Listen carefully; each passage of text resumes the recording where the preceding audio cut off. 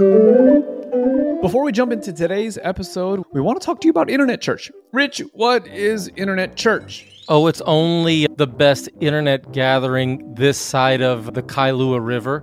Is the Kailua River a thing? Maybe we should start over.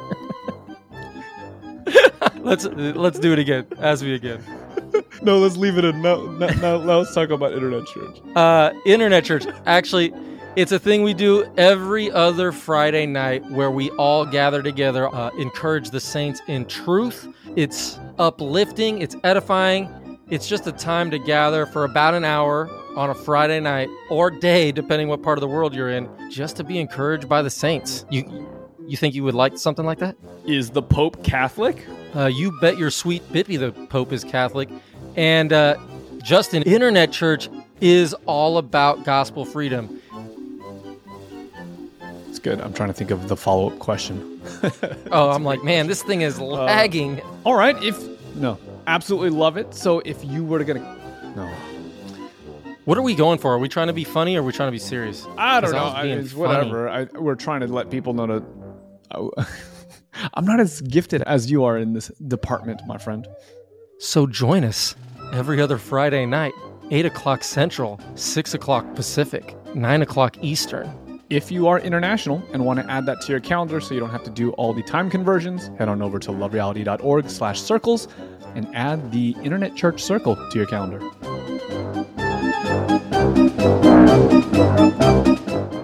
So, let's say they go to a parking lot that technically you're supposed to charge, but they didn't see the sign because it's in Spanish and they can only read English. So they come in and they park and they walk out the lot. They're going to be charged whether they knew it or not.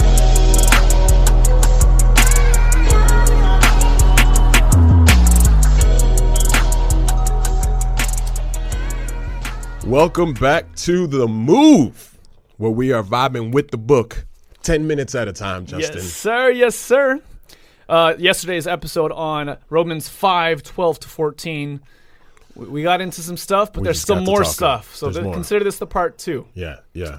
And so you don't have to read it again, but if you haven't read it, go and read it. You should read it. You should be reading it all the time. And if you did read it, but you haven't subscribed, you should subscribe. And if you read it and subscribed, you should now then leave some sort of comment so that we can interact. And today, leave a compliment for Justin because he's feeling shortchanged from the last time. Yeah, it's true. It's true. So we'll wait right here. Go do that. And now, welcome back. Here we go. 10 minutes on the clock. 3, 2, 1. Let's go. So I want to go maybe this line. For sin indeed was in the world before the law was given. Yeah. What does that mean? But sin is not counted where there is no law. Huh? This seems to kind of contradict what Paul was saying earlier in this very book and what we talked about yesterday, that there is a law apart from the law that exists in the consciousness of man's heart. That even though the Gentiles don't have the law, like us, the Jews, Paul would say, even though they don't have the law, there's a law unto themselves. Look at this amateur over here. He's got his phone. Sorry, guys. I apologize on behalf of Jonathan. That's my bad. I was getting text messages. That's why I put it on airplane mode like 5 seconds ago. Well, I had it on. That's all right. Sorry. Keep going. So he says that, so the point is that Paul's argument earlier in the book seems to suggest that there's a law apart from the law, that there's a law that exists. And here, it seems like he's speaking out of both sides of his mouth. Yeah. And speaking out of both sides of his mouth when he says that, so that sin indeed was in the world before the law, but sin is not counted where there is no law. But see, this is what he's saying, as I understand it, is that sin is not counted against somebody unless there is a law to actually make it sin. Right. Because sin works in tandem with law, meaning that sin is not the thing itself as much as the righteousness of the law and the violation of the righteousness of the law is then sin. So that, common term, if we have an expectation that we set up, right, there's this expectation of, hey, don't have cell phones go off in the middle of a podcast. That's breaking the social contract. That's breaking the social contract. And if my cell phone goes off, it's only violation because we said don't have a cell phone go off, right? Right. So Now, it's not written anywhere, is it? No. We never wrote it down. No. We never even talked about it. But we know that because of what we're doing, the cell phone goes off and it's like, bruh. Come on. So Paul's actually highlighting that, listen, it didn't need to be written down anywhere. The fact that there is death from Adam right on through Moses demonstrates that there is some consciousness, some awareness that there are expectations that are then violated, hence death. Yeah, perhaps maybe not a full understanding or we don't fully perceive it, but there is a sense in which we kind of grasp it even though it's not written down and defined. And this gets back to Romans 3. Yes. What's the purpose of the law? Yes. The purpose of the law is to make known sin. Later in this chapter, it's really interesting. He goes on to say that law comes to, quote, increase the trespass. Not that like you sin more, but now we are fully cognizant, we're fully aware that sin is this thing. It's not just this echo that I'm hearing off in the distance, but like, no, the fullness of is this is it. Yeah, which is really interesting when you think about the Israelites, the Jewish people in the context of Paul's argument, because the belief when he begins the argument, he sets them up like, oh, you're the people that have received the law and you have the oracles of God and you have his covenant faithfulness, so you know how you ought to live.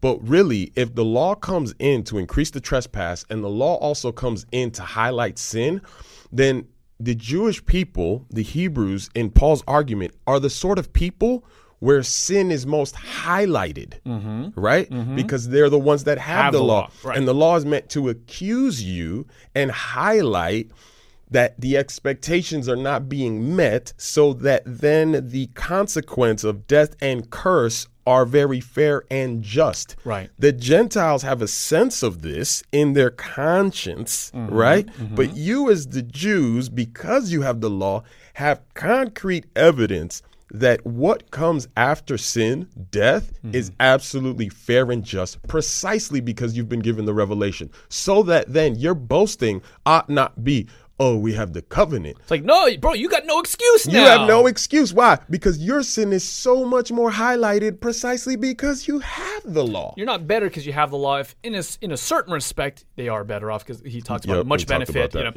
But in another respect, like, it's kind of a detriment to you because you're living contrary to the law. Yes. So the judgment or the retribution from your falling short seems to increase in a certain respect. Yes. So that then it needs to be said and it needs to be highlighted that the law comes in to increase and the law comes in to account for sin. Verse 13, but sin is not counted where there is no law. We've already stated that sin has been counted.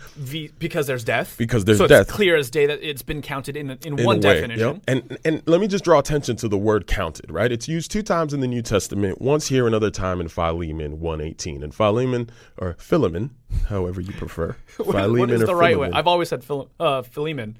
Philemon, That's how Philemon, or Philemon, whichever one you prefer. Paul actually is saying, on account of this man Onesimus, he's saying, listen, if he racks up any debt or anything, reckon it unto me. Yeah. Pay it unto me. I got his tab. I got his tab. Yeah. Right?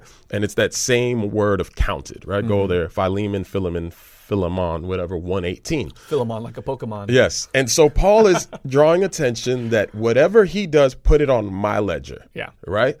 And right here, the same word in verse 13 is being used, that there was no accounting of sin if there is no law. But Paul's saying there is an accounting of sin, death, and even more so now in you, the people who know and have the law, there is a greater accounting because you have a greater revelation of the law. So that's why, verse 14, death reigned from Adam to Moses, even over those whose sinning was not like the transgression of Adam. So if I understand correctly, the Jews, they own their tab because there is a law. Exactly. You're saying that the Gentiles, their sin isn't counted. It's not placed on their tab because there isn't an explicit description of what the law is.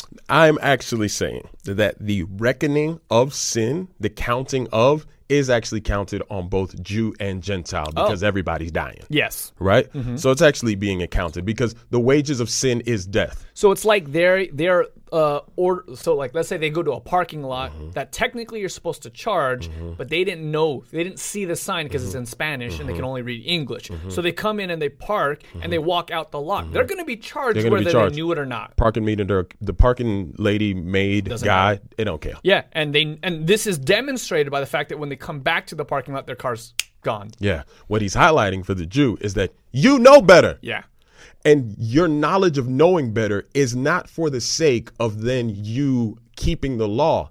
It was so that you might know that you need something external to the law to actually rescue you, redeem, right? This is why back in 3:21, it's our righteousness is demonstrated apart from the law. And this is what the setup is going to be in the next little portion that we'll get to. But this is the setup that, back up a little bit. Go into the parking lot. I don't read English. I leave. You don't read Spanish. You read English. So what, the sign's written in what? It's written in Spanish. I'm visiting Mexico. Oh, you're in Mexico. Yeah. Okay. Ándale. So the sign is written in Spanish. You don't read Spanish. You walk out. I'm actually speak Spanish. You do? I see the sign. Yo hablo español. I see the sign, and I walk out as well. Without paying. Without paying. Meter maid has us both now and says, you at least have some sort of excuse because you don't know the language. But even that's not excuse, because if you're in Mexico, you're responsible for the law. Exactly. Right? Because the law falls on everybody. But you have like But then she looks at me. But you speak Spanish. Right? You're just being dumb. What are you doing? Yes. Right? You have no excuse, oh man. Yeah. Right? Yeah. Because you who have the knowledge of the language and you're still living contrary to it, what?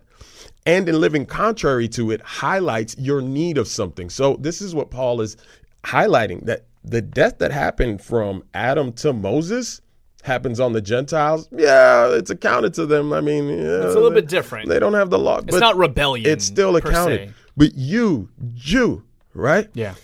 And you have the story of Abraham. So if you have the story of Abraham, you should know that there is a righteousness that comes outside of the law. Right? What are you doing? What are you doing? So he's going to move into how that righteousness comes out from outside the law. Which is exciting. Which is super good. Because this is kind of like there's many parts, but this is one of the climaxes. Yeah. That we're entering into, this concept of the transgression of Adam, who is a type of one to come. Yeah. That word type is kind of, think of it in like movie language. There's a foreshadowing to come. Adam is a representation of this other thing that's bigger and grander and better. Yeah. And now we're diving in. We'll be talking about that in the next episode. That was good timing there. 10 minutes. Hey, go ahead. Again, comment, subscribe, like, and leave him a compliment he needs it today. We'll see you in the next 10 on the move. Peace.